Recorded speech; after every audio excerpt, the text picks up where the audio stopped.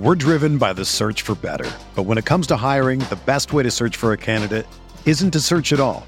Don't search, match with Indeed. Indeed is your matching and hiring platform with over 350 million global monthly visitors, according to Indeed data, and a matching engine that helps you find quality candidates fast. Ditch the busy work. Use Indeed for scheduling, screening, and messaging so you can connect with candidates faster.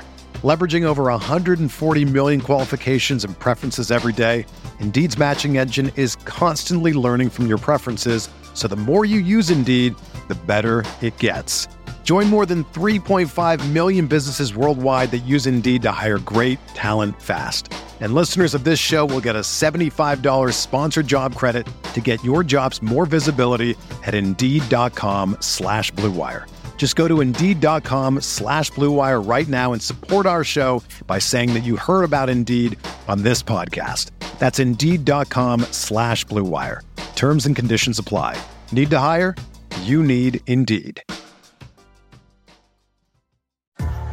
What's up, y'all? It's Drewski, and I've teamed up with Mountain Dew to produce a hilarious new basketball podcast called The Dew Zone with Drewski. Learn the backstories of your favorite ballers and celebrities like Jamal Murray. Did you have like a favorite team? Was it the Raptors at the time or no? Was the Raptors even started around that time? Come on, bro. I ain't that old, fam. You talking like I'm 50. Taylor Rooks, Asia Wilson, and many more. You won't want to miss this. Listen to The Dew Zone with Drewski on Apple Podcasts, Spotify, and wherever you listen to podcasts.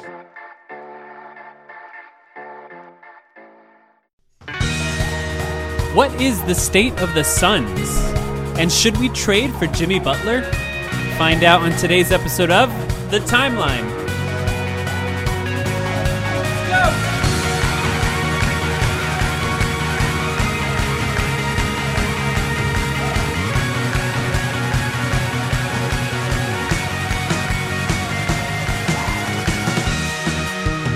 I just left the Phoenix Suns State of the Suns address, I guess. It's like a State of the Union address for season ticket holders, and I got a lot of great information to talk about. Sam Cooper, how are you doing? I'm doing pretty good, Mike, but it sounds like you had a better night, so let's focus on yours for the most part. Well, what's interesting, we were just talking about it off mic, and I said, hey, let's just record. The one thing that got the most traction and what I talked about on Twitter today was about DeAndre Ayton working with Hakeem Olajuwon, and I keep going over the clip over and over again, and now I'm afraid I can't figure out if Igor Kokoshkov is talking about he himself visiting Hakeem Olajuwon's ranch, or if he's talking about DeAndre Ayton visiting Hakeem Olajuwon's ranch. First of all, Hakeem Olajuwon's ranch is a funny phrase. It sounds like a dressing. But I assume it would be DeAndre Ayton, unless Igor has some sort of connection to Hakeem Olajuwon. Igor does have a little bit of an accent, so it's difficult to understand. But just to wrap people up with where we are right now, in case you haven't been following everything online, I went to the State of the Suns address, which included Igor Kokoshkov, Ryan McDonough, James Jones, DeAndre Ayton, Elie Okobo, George King, and DeAnthony Melton. Unfortunately, Mikal Bridges wasn't there. He was sick. The idea was all the rookies and the new coach. It was really great to hear from them directly and learn about what they're thinking about the team. The thing that really caught my ear the most was the Hakeem Olajuwon quote. He talked about Hakeem Olajuwon showing clips of blocks that were missed instead of block shots that he actually got, which I thought was a great way to think about watching film. It's not just watching what you did great. It's watching what you messed up on. Lots of interesting stuff happened in those conversations, though. What I liked the most was a lot of talk about the San Diego trip. So a lot of the Suns players recently went to San Diego. Devin Booker, Trevor Ariza, DeAndre Ayton, Elie Okobo. I'm trying to think of everyone in the Instagram. Did you see these Instagram clips? Yeah. No, I did. It's... was Shaq Harrison there as well? Shaq Harrison, I think Ryan Anderson was there. That's another Ryan cool Anderson was there as well. They were all at the baseball game together. You know, it was Shaq Harrison, DeAnthony Melton. Same guys. See. Ryan Anderson, Trevor Ariza, Elie Okobo. They're all there. A good portion of the team. What I really liked about that, Tom Leander was hosting, and Tom Leander asked DeAndre Ayton about that trip, and he said it was supposed to be a secret, but they all posted it on Instagram, which was a pretty funny quip. Welcome to 2018. Yeah, exactly. But what was cool about that is he said that it wasn't a team trip. It was a trip that was planned by Devin Booker and Trevor Ariza together. And the idea was that they would all go to San Diego together and they would work out together behind closed doors. They would actually get a sweat in together. So everyone kind of working together. Something they actually mentioned, or actually it was James Jones, I think he said, that they went out there to beat each other up a little bit, which I thought was a funny way of putting it, but it sounds like they wanted to get like a real workout in without the coaching staff around to try and get physical and try and learn more about each other's strengths and weaknesses by not really having any spotlight on them at all, practicing behind closed doors, which is a really interesting thing to do. And I really think things like that really benefit the team. You can kind of see how that would be a bonding experience for everyone involved. Well, and I think you can also really see how the benefit of Trevor Ariza and Ryan Anderson, I don't know if Tyson Chandler was there, but how the benefit of those veterans comes into play there, because that's the sort of thing where I don't think if this was a roster of 15 guys under the age of 25, I don't think you'd necessarily see the same sort of ideas being hatched. So good for Trevor Ariza to take the initiative there and plan that trip with Devin Booker in the first place. It was really fun to be around a lot of Suns fans. You know, it was an entire room. It was at the Phoenix Art Museum. It was a huge room they set up specifically for this event, all season ticket holders and me. And everyone was having a really great time. Lots of fans, lots of jerseys, lots of people wearing gear. What I thought was interesting, at a certain point, they asked how many people are new season ticket holders, and probably more than half of the audience raised their hands, which is an interesting thing for me, because we heard those reports after the draft that at that time last year they had 3 times more season ticket orders than the previous year. So this is right after DeAndre Ayton was drafted. And then to see it in person tonight and just realize, oh, these are all fans that are either maybe in some cases new fans, but other fans that are just sort of bought back in on the Suns now. It was a nice visualization of what that is. So hopefully it seems like, you know, just from my personal experience, it seems like this is a reinvigorated Suns fan base. We get to see what that's going to be like going into the season and going to games in person and seeing what the fans are like. Yeah, hopefully that reflects in the attendance numbers going into the season, and I certainly think it will, but at the same time, you know, team success, that's what it's going to come down to, and once the Suns really start winning some games because of DeAndre Ayton, I'm sure you're going to see a fully rejuvenated Suns fan base. It's actually been kind of an interesting summer, because I think we've talked about this before, but it really feels like the hype behind DeAndre Ayton as the incoming number 1 pick is just on a national level so low compared to where the hype has been for incoming number 1 picks in some previous seasons. But in Phoenix, obviously, this is a huge deal. I mean, there's been huge hype around sort of Arizona Rays, so to speak, prospects like DeAndre Ayton and Marvin Bagley for the past couple of years. So people in Phoenix are really excited about this kid. Oh, absolutely. On draft night, I was at the arena. We talked about it in our draft podcast. And the cheers every time DeAndre Ayton's name was even mentioned were deafening. People are really ready for him. So in this event, Ryan McDonough went up and talked for a while, and a couple things that Ryan McDonough said that I thought were interesting. The first thing is he gave that's the first thing he did, was give a Devin Booker injury update, because clearly they know their audience. People are worried about Devin Booker. And what he said is, Devin Booker, everything's going well, first of all. Everything seems to be going according to plan as far as how good a surprise surgery can be planned. But he said the sutures were removed from his hand today, and they're hoping that he can start actually shooting by the time the preseason begins. He also said that he's able to run and move and actually exercise currently, so conditioning is still going on, which I know it's a hand injury, so you would think that of course he'll be able to run, but sometimes you can't. Sometimes you have injuries like that where you need to stay immobile as long as possible, but it sounds like he's able to actually do some conditioning. We saw that picture of him running a left-handed pick and roll with DeAndre Ayton. I assume that's something he's allowed to do now.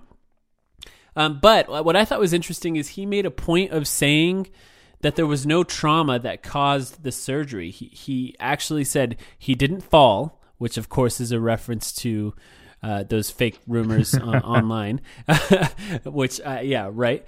He didn't say unicycle, but it was implied. No. Everyone there knew he said he wasn't on a unicycle.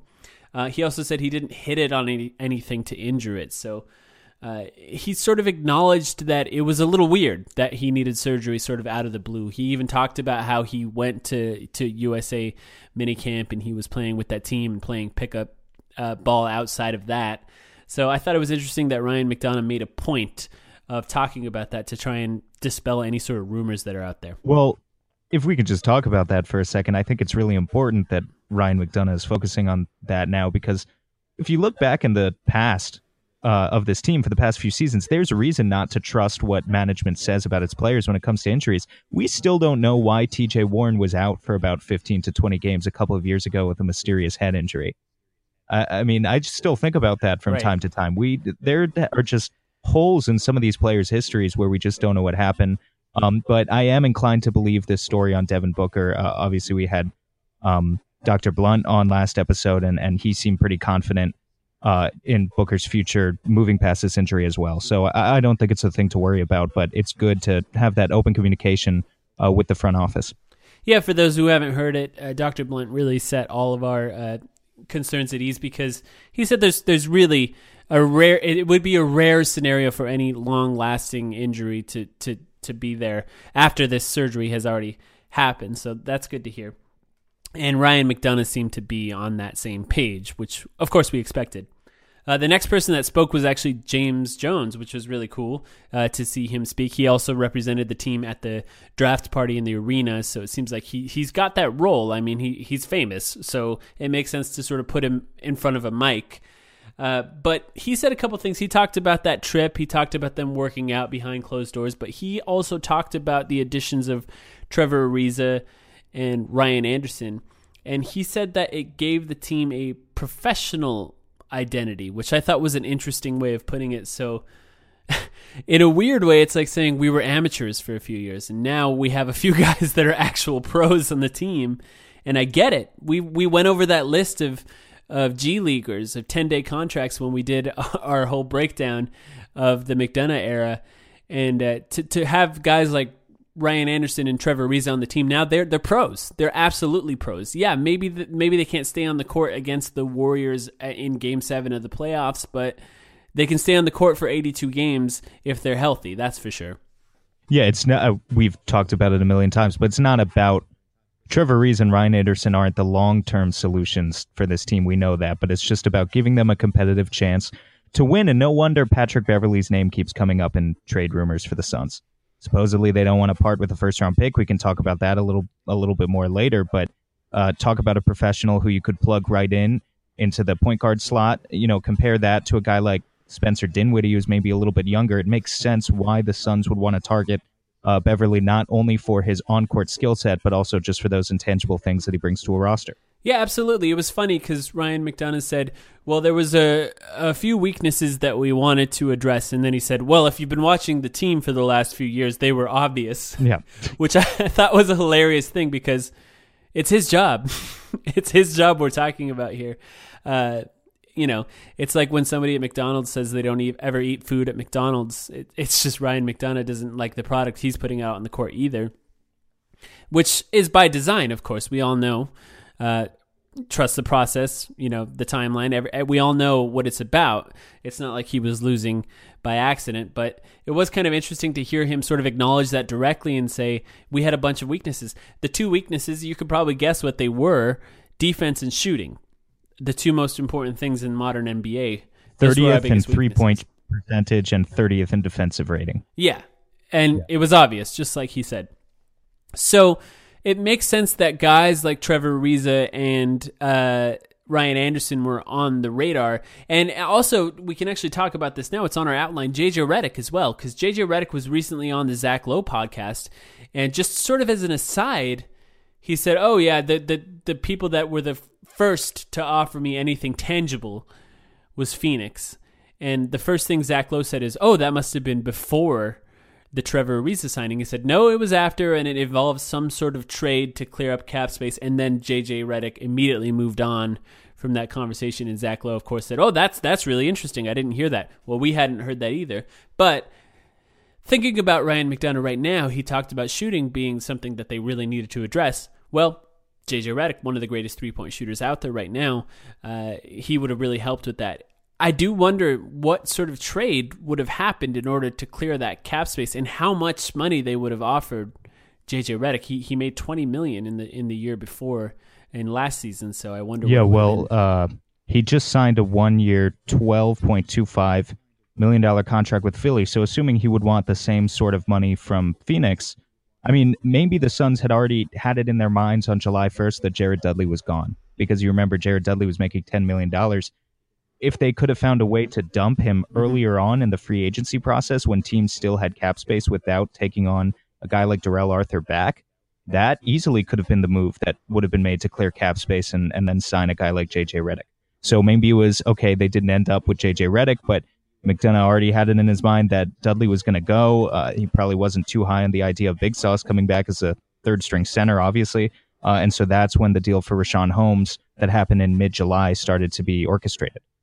Yeah, that definitely could have been it. And you know, we still have Darrell Arthur on the team. In fact, so that's something that it was actually kind of interesting. There was a moment where Tom Leander, he made a point of saying there's 9 new players on this team, which that was the first time I had heard that really counted up like that. There's 9 new players on this team, which is kind of crazy. I don't know that any team has that. Maybe the Lakers, I would guess, maybe are the only other team with that many new pieces. That's a huge, huge change. And one of those 9 new players he actually listed was Darrell Arthur. He went through the whole thing. Darrell Arthur was the last one that he mentioned, and it was the least that he talked about, which is understandable. I don't think that we've had a Darrell Arthur press conference, for example. We haven't. I don't. At least I don't remember seeing one. I don't even know if we had a Darrell Arthur welcome tweet, frankly. Yeah. So it was kind of interesting that he even brought it up.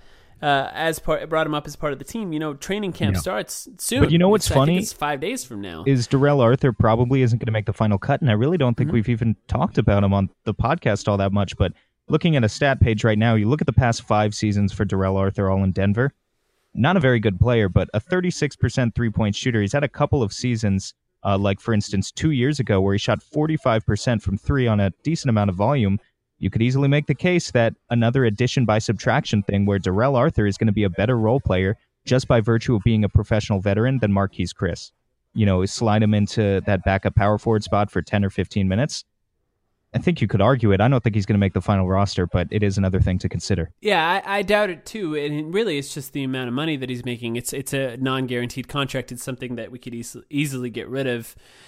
So we both expected him to be gone by now. And I still think that the only reason he's on the roster currently is because they're still out there looking for a point guard, and they need, if we end up trading one of these young guys that are, you know, like DeAnthony Melton or even Elie Okobo. I know we don't want to look at it like we all fell in love with Elie Okobo, but you know, for someone like Damian Lillard, if we have to build a package, I imagine they would want a young point guard that has high potential, and Elie Okobo is that kind of guy. And those guys don't make a lot of money. So you have to have some sort of filler in order to send something close to equal money back in a trade, depending on when these guys signed their contracts. The rules are different. So it's kind of interesting. I still think that's the only reason he's on the roster, but I'm wondering, we're going to find out in less than a week, is he going to go to training camp? Yeah, we'll see. I doubt it. I doubt it. What do you think? I doubt it. But who knows? Maybe that was a calculated move on the part of Tom Leander. We're bringing in 9 players. Darrell Arthur is one of them. So if a trade isn't orchestrated by training camp, then that's your sign right there that he's going to be there. But I just don't buy it, given you've already laid out the arguments. Unguaranteed contract, limited roster space, limited forward spots, certainly on this team. I just don't see it. Right. A couple of funny things that happened. Maybe my favorite moment of the night. It was Ryan McDonough. He was kind of talking about the offseason and going through everything that's sort of gone right this offseason. And at one moment, he really paused, and then he kind of leaned in and he said, "You know, we went 4-1 at Summer League." Yeah. I loved that because, it is a good thing. There's no reason to not be proud of that. I know. It is just Summer League, and it doesn't translate, right? There's no way that it's going to translate. But it was one of the few times that it was kind of fun to be a Suns fan for a brief period of time until the devastating loss, of course. But we suffered through so much for the last few seasons. To see a lot of potential out there on the court and to see it sort of fitting together kind of nicely, it was a nice week and a half for Suns fans. And what I liked about that is, one, it was a candid moment. He just kind of said it, but two, he enjoyed it just as much as we did. It sounds he like better. Yeah, I mean, Ryan's fighting for his job right. at this point. We can say it. And here's the thing about Summer League. I had a ton of fun watching it, and we talked about it on the episodes we were putting out when the Suns were playing those Summer League games. But at the end of the day, we have so many guys on that Summer League roster that are probably going to be making the final cut, more so than most other teams who are playing a lot more G Leaguers who aren't actually going to make those final rosters. So can the Suns actually put it together and string some success together with those guys playing against the real pros come November or October, I guess, since the season starts earlier now?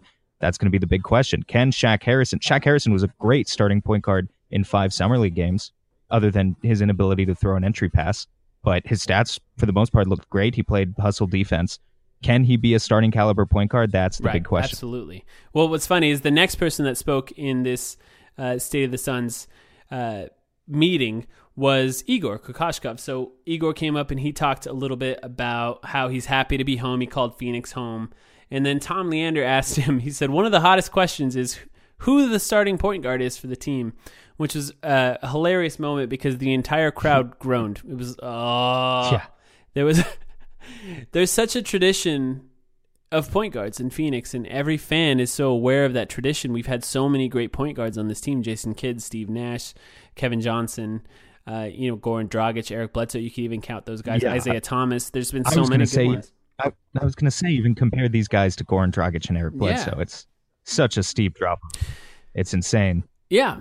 And what was interesting about that is Igor made a point of differentiating between a playmaker and a point guard. And our favorite conversation we've been talking about, point book, or I think even the point forward role for Josh Jackson. And I think those are the two things that he was kind of getting at. He didn't call him out by name, but it was the most open that I've heard him to the potential of other playmakers being the lead playmaker. So we'll see if that's something that could happen. But this is the closest we've gotten to some sort of confirmation that it could, right? Yeah, I think so. All right. That was at the moment where he brought up Hakeem Olajuwon and he talked about it. And I'm hoping that Reddit and the detectives at Reddit will try and figure out what Igor Kokoshkov, or Twitter, will figure out what Igor Kokoshkov was saying. I think the responsible thing for me to do is probably take everything down tonight and then figure out if it's actually true. I tweeted Dave King. Dave King, if you're listening, please figure it out for us. Scott Bordeaux, we miss you. Paul Coro, we miss you. Gina Mizell, figure it out. Those guys. Yeah, exactly. I don't think she's fully in Arizona yet covering the Suns. But it's interesting because we were thinking about Igor doesn't have any connections to Hakeem that we know of. He never worked for the Rockets, but at the same time, Igor's been bouncing around from organization to organization for 20 years. I'm sure he's crossed paths with Hakeem Olajuwon at this point. Right. So it would make sense for, I think, it to be either one of them being at Hakeem's ranch, as he put it, for a few days. Either way, watching film, it's good for us, exactly. Right? Well, here's what's cool about it is if it was Ayton, that's the best possible scenario. And if it wasn't Ayton, I hope that it does happen with Ayton in the future. I think that would be a huge thing. If we invested in Alex Len spending time with Hakeem Olajuwon, it would make sense that we invested time with DeAndre Ayton, a number 1 pick, spending time with Hakeem Olajuwon. But if it was just Igor, if Igor was the only one that did spend time a few days at Hakeem Olajuwon's ranch, which is a hilarious thing to think about, by the way, just Igor's just sort of drinking coffee in the morning as Hakeem Olajuwon makes him pancakes or something at Hakeem's ranch, because he did say a few days. That's also great because what that means is that our coach learned from Hakeem Olajuwon, and that's just as valuable to have a guy that says, this is what Hakeem taught me, DeAndre. This is what Hakeem said you should do. This is how Hakeem watches film. It's a beneficial thing for us no matter what. But I do hope that it was DeAndre Ayton, and I hope maybe even by the time this podcast is online, we'll know one way or the other. There's no way that Hakeem Olajuwon makes his own pancakes. I'm really sorry that you just made a great coherent point, and that's all I had to respond with, but all it did was lead me to look up the fact that Hakeem Olajuwon made $110 million in his NBA career, and God knows how much since then. He easily has someone at his ranch to make his pancakes, right? I mean, how much is... If Josh Smith, all those years... Do you remember... We're going down a wormhole now. Do you remember that viral video that the NBA channel posted once? Oh, yeah. Josh Smith eating breakfast? Yeah. Yeah, Josh Smith can do it, then, I mean, who's making Hakeem's pancakes? I'm sure they're great pancakes. How much did Josh Smith make in his career? It might be more than you realize. Yeah, but the opportunities that Hakeem has had in the years since, I'm sure his net worth is still more than Josh Smith's. But yeah, you're right. Josh Smith made quite a lot of money. This was back when he was with Atlanta. This was all defensive team, arguably defensive player of the year candidate Josh Smith. And he made $111 million in his career. They actually made almost the exact same. So it's pretty funny how that worked out. But let's go back to the Suns. Yeah, funny for everyone but Hakeem, who made the same amount of money as Josh Smith. The NBA, the contracts have gotten crazy. I mean, by now it's probably Jan Mahinmi has made $111 million in his career. No. So. That's the Wizards. They're paying Otto Porter 100 and something million too. All right, so after coach and general manager and James Jones spoke, they brought the rookies on: DeAndre Ayton, Elie Okobo, George King, and DeAnthony Melton. One thing they did state is Mikal Bridges was sick. Not only did they state Mikal Bridges was sick and couldn't make him tonight, they did make a point of saying that he hasn't been able to work out with the team, at least over the last week. I think that's what they implied. So get well soon, Mikal, first of all, and that kind of sucks that he hasn't been able to work out with the team. I'm sure that's valuable time, to actually work out with those guys and sort of get that chemistry going early. Not that it won't be something that'll be made up for. I'm sure he'll be healthy by the time training camp comes, and if he's not, then hopefully it's not something a little more serious that's affecting him. But a couple things on the rookies. DeAndre Ayton is very entertaining. Big surprise, I know. He's hilarious. He calls Robert Sarver Mr. Sarver, which is what we're calling Robert Sarver from now on, Sam. Mr. Sarver. What? He said that Mr. Sarver let him drive his boat after a team dinner. Oh, no, it's what we're doing. Okay. Sorry, you have to. All right, let's do it. He's the number one pick. He's the number one. He's a trendsetter. They asked DeAndre Ayton who his favorite NBA player to follow on social media was, and he said DeAndre Ayton. Now, that's straight out of the textbook of Joel Embiid. Well, that's what's funny, is they asked every player. Elie Okobo said LeBron James. George King said Dwayne Wade. He said Dwayne Wade's his favorite player. He mentioned Dwayne Wade multiple times throughout the night, which is kind of interesting that he liked Dwayne Wade so much. It's very cool. It's a good guy to look up to, I think.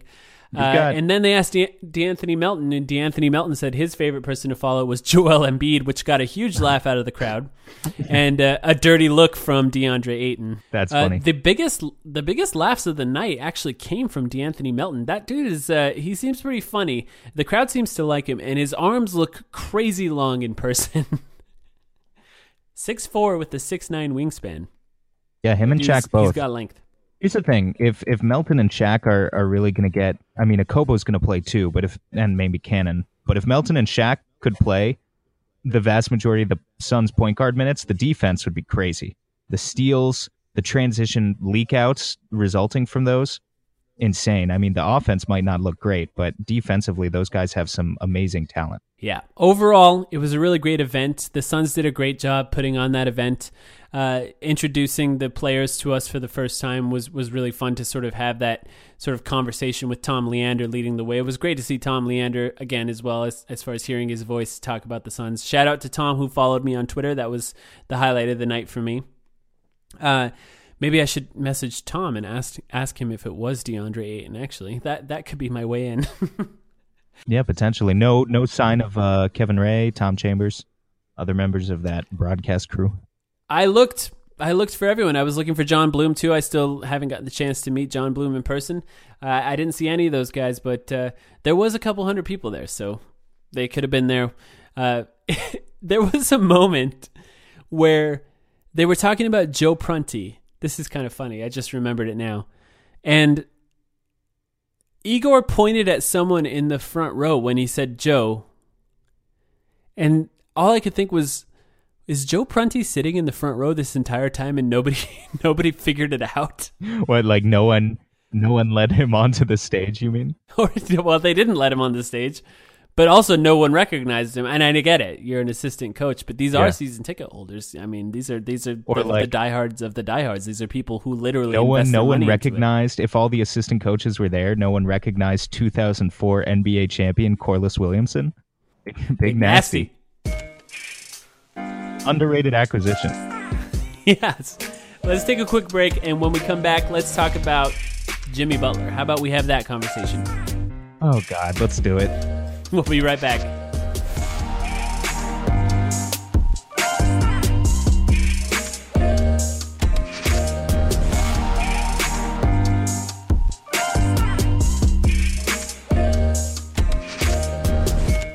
Okay, thanks to Mr. Dave King, who fact-checked me. We found out that it was, in fact, Igor Kokoshkov that spent a few days eating Hakeem Olajuwon's pancakes at Hakeem Olajuwon's ranch.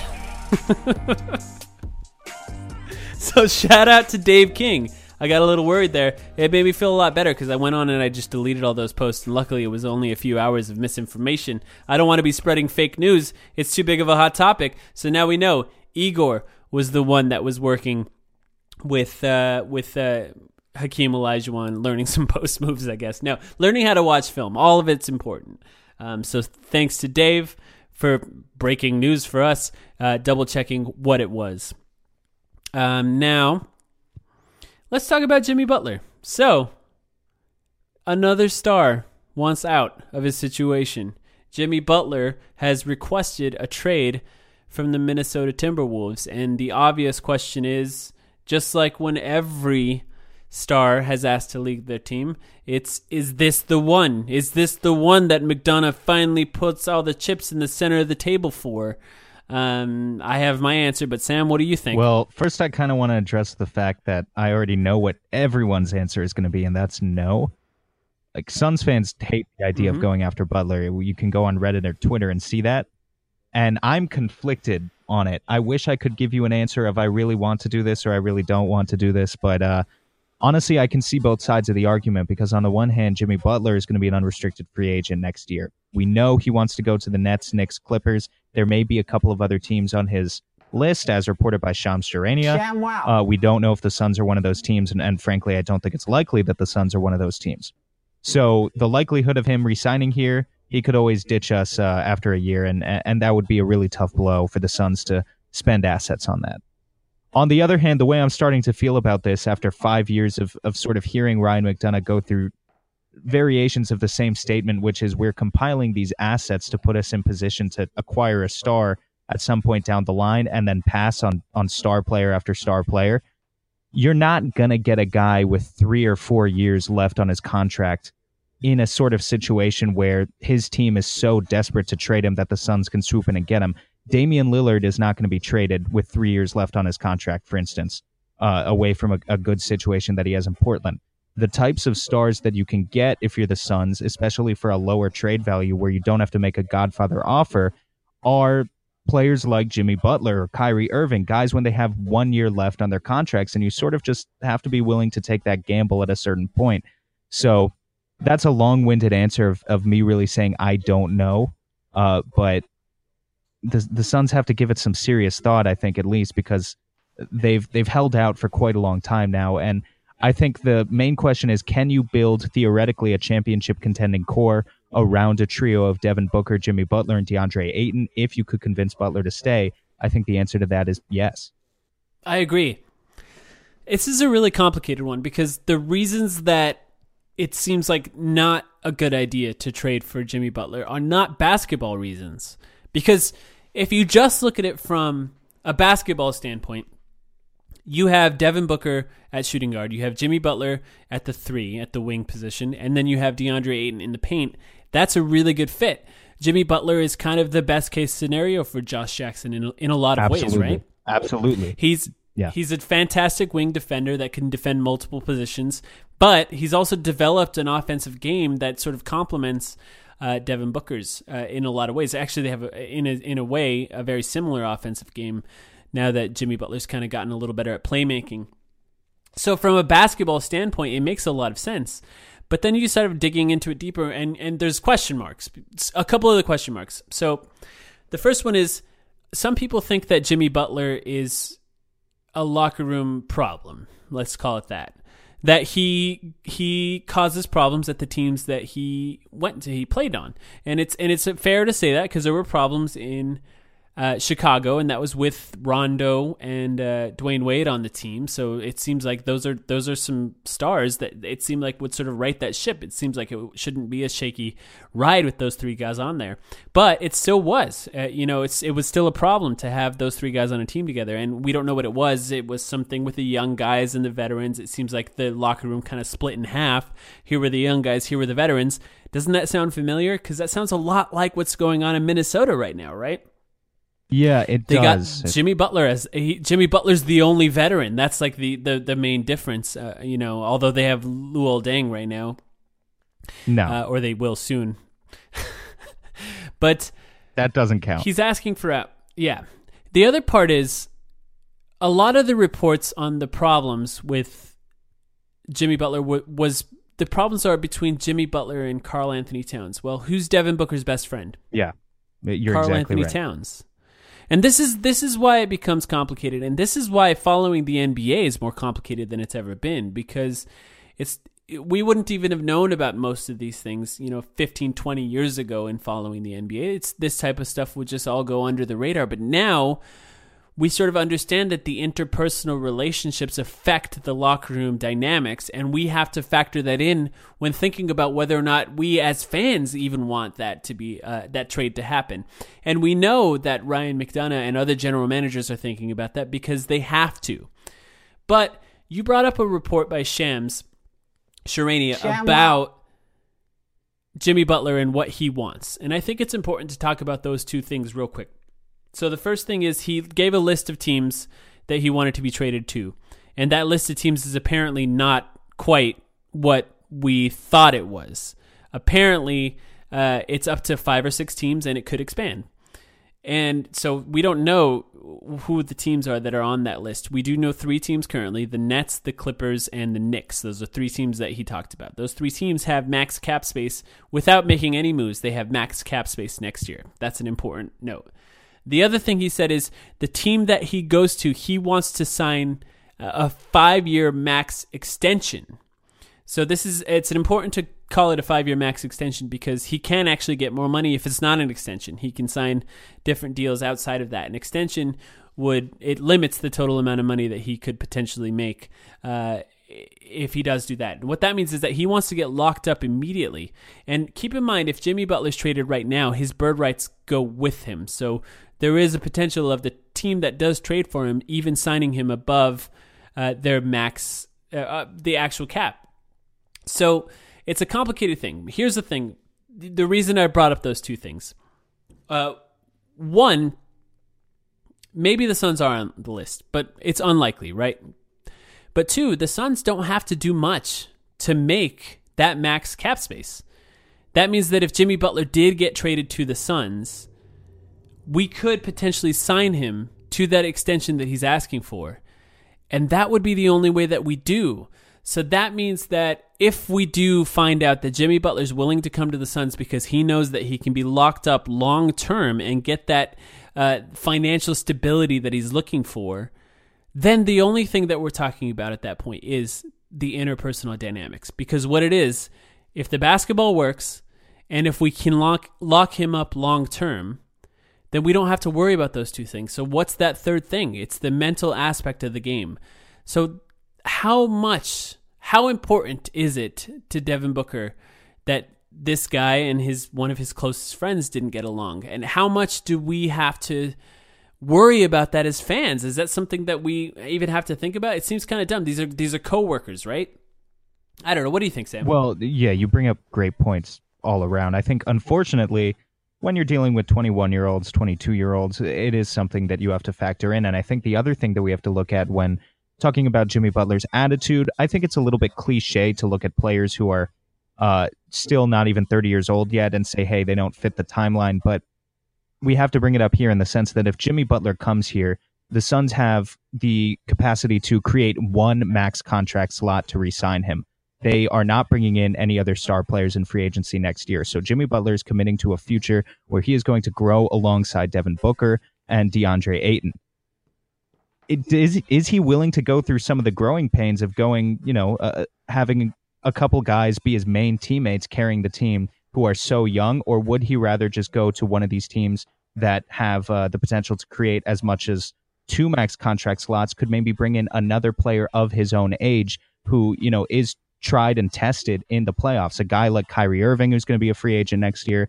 Klay Thompson is going to be a free agent next year. Kemba Walker is another guy. Chris Middleton, names all around the board of good unrestricted free agents next year that Butler could potentially team up with in other spots, as opposed to opting to go with such a young core and try to grow alongside them.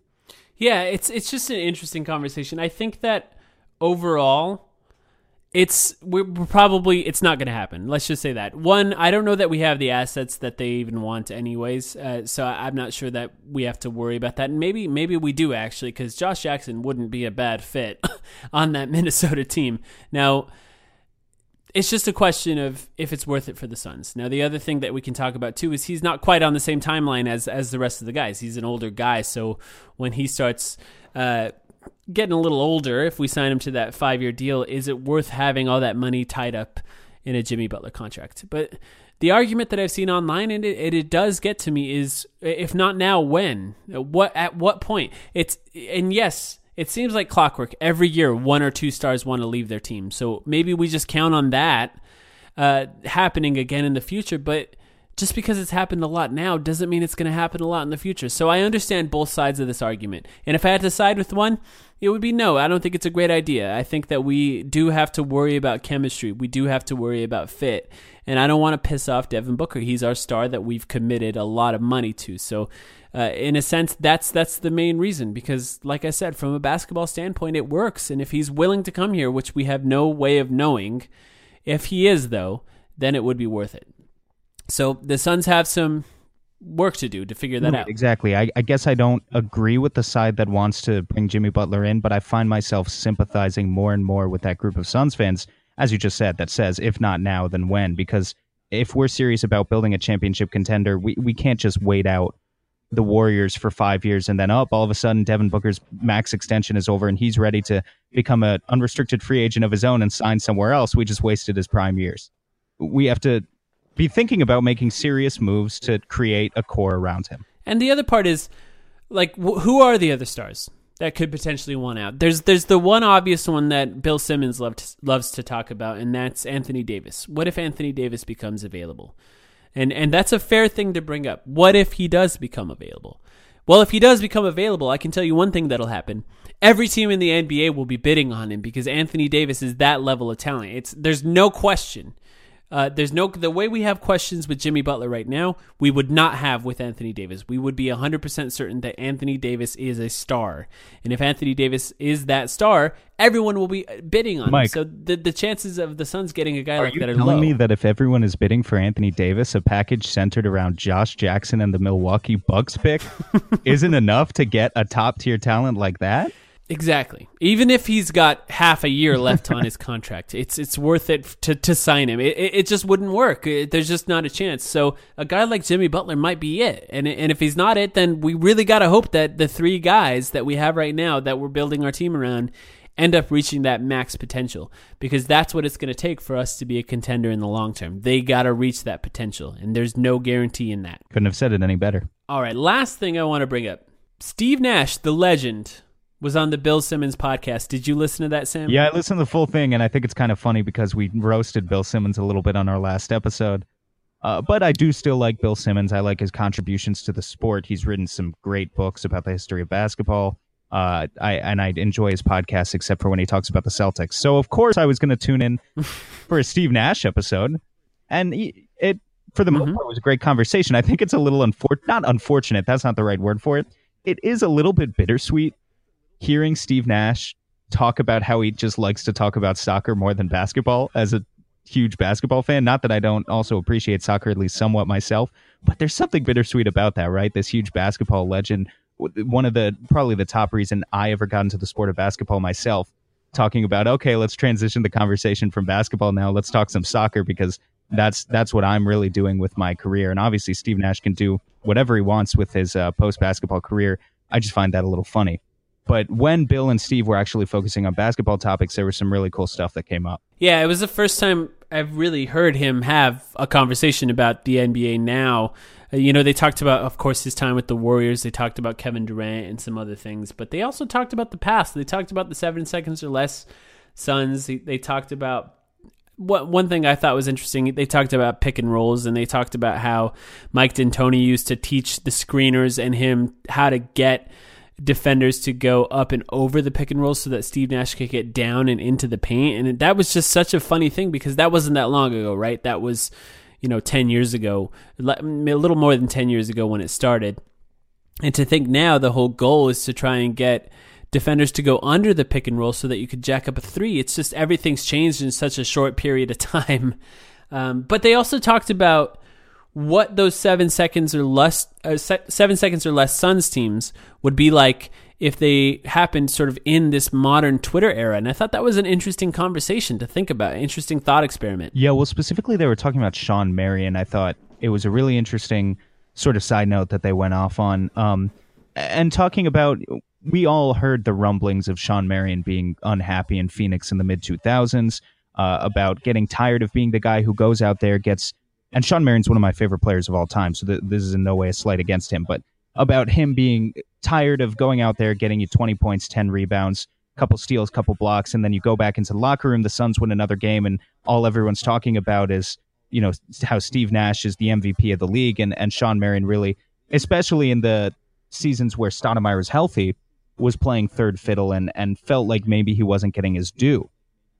Given that Shawn Marion was raised in that sort of generation that was a little, for lack of a better term, maybe flamboyant, that whole Stephon Marbury, who he came up with, obviously, when they were young in Phoenix, and Allen Iverson, guys like that, would Shawn Marion on Twitter have been a PR disaster for the Suns in the mid-2000s? Would that have been the type of thing that maybe could have even blown up the 7 seconds team before it actually did happen in the 2007-2008 season? Yeah, I don't see. Here's the thing that I think wouldn't happen. I think that if anything, so I think Shawn Marion, one of the reasons that he left the Suns is right because he didn't feel appreciated enough. Steve Nash made a point of talking about how the one skill that Shawn Marion didn't really have is the ability to create his own shot in like a last second scenario. Funny thing about that is in the finals, he hit a last second shot against LeBron James. So Shawn Marion can do that in some scenarios and sometimes in the biggest stage. But I feel like if Shawn Marion played today, he would be the sort of NBA Twitter nerds' wet dream. They would love him. In fact, I think oh my God, he would be kidding? Yeah, he would be appreciated more than at any other point in NBA history. So I think that level of appreciation maybe wouldn't be the same, and maybe it even translated into more money for the Suns. I would have loved to see him stay, and that Shaq trade never happened. Because, Shawn Marion is just a better fit. Who knows what those teams could have been like? Maybe Shawn Marion probably plays center now. He's probably at the center position in a lot of crunch time lineups. So that would have been a really interesting team, to see in today's modern era. First of all, they would be going under or trying to force screens under. Nash would shoot 15 threes a game, and Shawn Marion would play center. Yeah, well, the that'd be really interesting. Comparison that everyone makes is Draymond Green. I absolutely, there's no doubt in my mind that Shawn Marion is a much better player than Draymond Green is now. Draymond has a playmaking advantage, no doubt, but Shawn's a better shooter. He's a better rebounder. I think they're equal defenders, quite honestly, or at least almost equal defenders, and has such a great ability to hit the offensive glass, has such a great bounce to his step so he can really just get an offensive rebound and then immediately go right back up for a putback. And his cutting ability is just so far beyond what Draymond is capable of that I think Shawn in today's NBA would be an absolute force. 100%. He's more athletic than Draymond. I mean, he just is. He's faster. He can jump higher. He's just got a different skill set. Yeah, that's a really unfortunate for him that wasn't born 10 years later. Yeah, and I still think he's getting his due, and I still think he's going to be a Hall of Fame candidate. I don't know if he's going to get in or not. I certainly will advocate for him, but I think that's a big question mark. First of all, we don't even know do you think Shawn Marion and Amar'e Stoudemire have to both get in the Ring of Honor at some point, right? The question is when. Yeah, I was just thinking about that. That should happen sooner rather than later. Maybe both of those things this season. So, if you know anybody that works for the Suns fans, we should get on that. We should start promoting that because Shawn Marion, he holds a lot of records for the Suns, and he was drafted here, and Amar'e Stoudemire was too, and we should be promoting those types of things that happen. Those are some amazing players, and those are some of the best times to be a Suns fan. I'm actually get those guys in the Ring of Honor. I'm curious what you guys, as listeners, think about that. Maybe we should start a poll on Twitter or something. There's no doubt in anyone's mind that these two guys are worthy. When you look at the other people who are in the Ring of Honor, that they should be in, right? I mean, I get that Nash was inducted first because he's the flashiest name and the greatest son of all time, but 2 MVPs. Yeah, 2 MVPs. He might not be the best son of all time because you could argue Barkley's prime over Nash's. He is the greatest son of all time, though, I think, in terms of his overall, all the years that he put in. But there aren't people out there who doubt that Marion and Stoudemire are deserving of this. I don't think. I might want to put that to the test. Yep, let's get him in, guys. I think if you disagree, let us know why. But if you agree, let's tweet at the Suns. Let's let them know that those guys deserve to be in the Ring of Honor. While we're on the topic of the 7 seconds or less Suns, because we don't talk about it every episode, I just remembered this really interesting theory that we got from a listener on Facebook that I want to bring up. Do you remember what I'm talking about? Yes. Yeah. So this is from Steve McMacken. He messaged us on our Facebook page. We do have a Facebook page. I think we mentioned it before. So feel free to hit us up there anytime. We will respond. And his theory is that, well, so first of all, he starts by saying that everyone knows that the problem with the 7 seconds or less Suns is that they had no depth. Or at least not necessarily that they had no depth, but just D'Antoni would be so stubborn with these 7 or 8-man rotations, 7-man rotations once you got into the playoffs. So they didn't draft or develop these role players and rookies that really could have kept them going at the end of the season and deep into a playoff run. Steve's theory here is that Pat Burke was so underutilized as a member of the Suns and really could have been a key role player if we had used him in a bit of a smarter way. He says, I think he was the original stretch 5 and was pressed into 3 minutes of utterly confused uselessness in the pivotal Game 5 of the 07 playoffs, which the Suns lost by 3 points. He played like a man who'd never played with the other people on the court, and I think it's because he really actually hadn't. But he was a very good three-point shooter in a league that did not know what to do with a center with a 3-ball, and at least serviceable as a traditional defender at center. If the Suns had actually taken the time to make him useful on the court, and it made the difference of 1 defensive play and 1 3-ball, I say the Suns would have won that series and the championship. And I think this is really interesting because Pat Burke is exactly the type of center where even though he had, in theory, a good 3-point shot, if you tried to play him in today's NBA, it sort of would have been too late into the evolution of the NBA. You couldn't play him at the 5 because he'd be sort of like Ryan Anderson, this defensive matchup nightmare. But back then, 10 years ago, I think maybe it would have been the sweet spot where he would have been quick enough to be your small ball 5, or not even a small ball 5, just a traditional 5, but at the same time would have been a good 3-point shooter. You can play with a 5-out offense. Who knows? I mean, do you think there's any merit to this theory that Pat Burke should have played a bigger role on the 7 seconds or less Suns? I have no idea, but I love it. It's such a great theory. As far as hot takes go, saying Pat Burke could have won the Suns the championship is as spicy as it gets. Yeah, it's just amazing. And I get exactly what you're saying, and I love the point you made about the era that they were in, because Pat Burke was a big sort of plotting center that could shoot threes, which is a rare thing. It almost doesn't exist anymore, because you have to be so fast to chase guys around. But in that era, he didn't have to guard Draymond Green. He didn't have to guard, the Amar'e was the closest to a forward playing center that existed, and they were on a team together. So the only one that could have been a problem for him was on his team, so he didn't have to worry about it. So I love that as a theory. I have no idea if it works out, but I kind of wish we could go back and test it out. And I love Pat Burke. I talk about him all the time. He's my Twitter handle. So Pat Burke could have won the Suns a championship.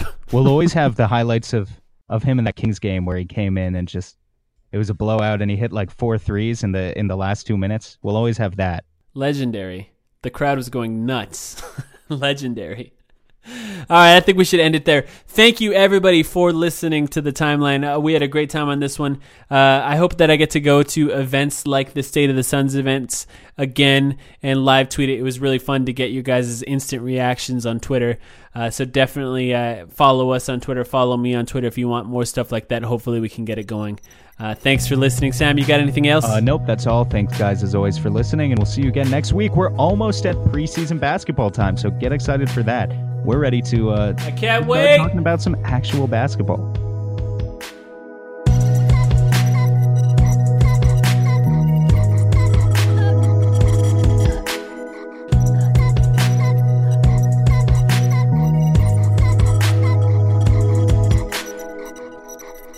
Hey, Tim Tompkins here from the Sun Solar Panel Podcast. So you just got done listening to the Timeline Podcast. Mike and Sam do a great job. I listen to every single episode. And if you're like me, you want even more Suns content. So since you've wrapped up this episode of the Timeline, head on over and subscribe to the Sun Solar Panel Podcast. Chances are we have a new episode that you will enjoy. The Sun Solar Panel Podcast, available on iTunes, Google Play, and basically anywhere you listen to podcasts. Sugar Ray Leonard, Roberto Duran, Marvelous Marvin Hagler, and Thomas Hearns. Legends, whose four-way rivalry defined one of the greatest eras in boxing history. Relive their decade of dominance in the new Showtime sports documentary, The Kings, a 4-part series premiering Sunday, June 6th, only on Showtime. It's happening daily. We're being conned by the institutions we used to trust. The mainstream media is distracting us with meaningless headlines instead of focusing on the harsh realities facing American families. Time is short before something big happens, and that's why so many folks are preparing. They're becoming self-reliant by investing in emergency food storage from My Patriot Supply. Go to MyPatriotSupply.com and secure 4-week emergency food kits for each member of your family. Each kit contains tasty breakfasts, lunches, and dinners, averaging over 2,000 calories per day. Save $50 on each 4-week food kit you purchase. Plus, get free shipping on Ready Hour 4-week emergency food kits. You're not ready if it's not Ready Hour foods. At My Patriot Supply, you can also get solar power generators, water filtration units, heirloom seeds, and survival gear.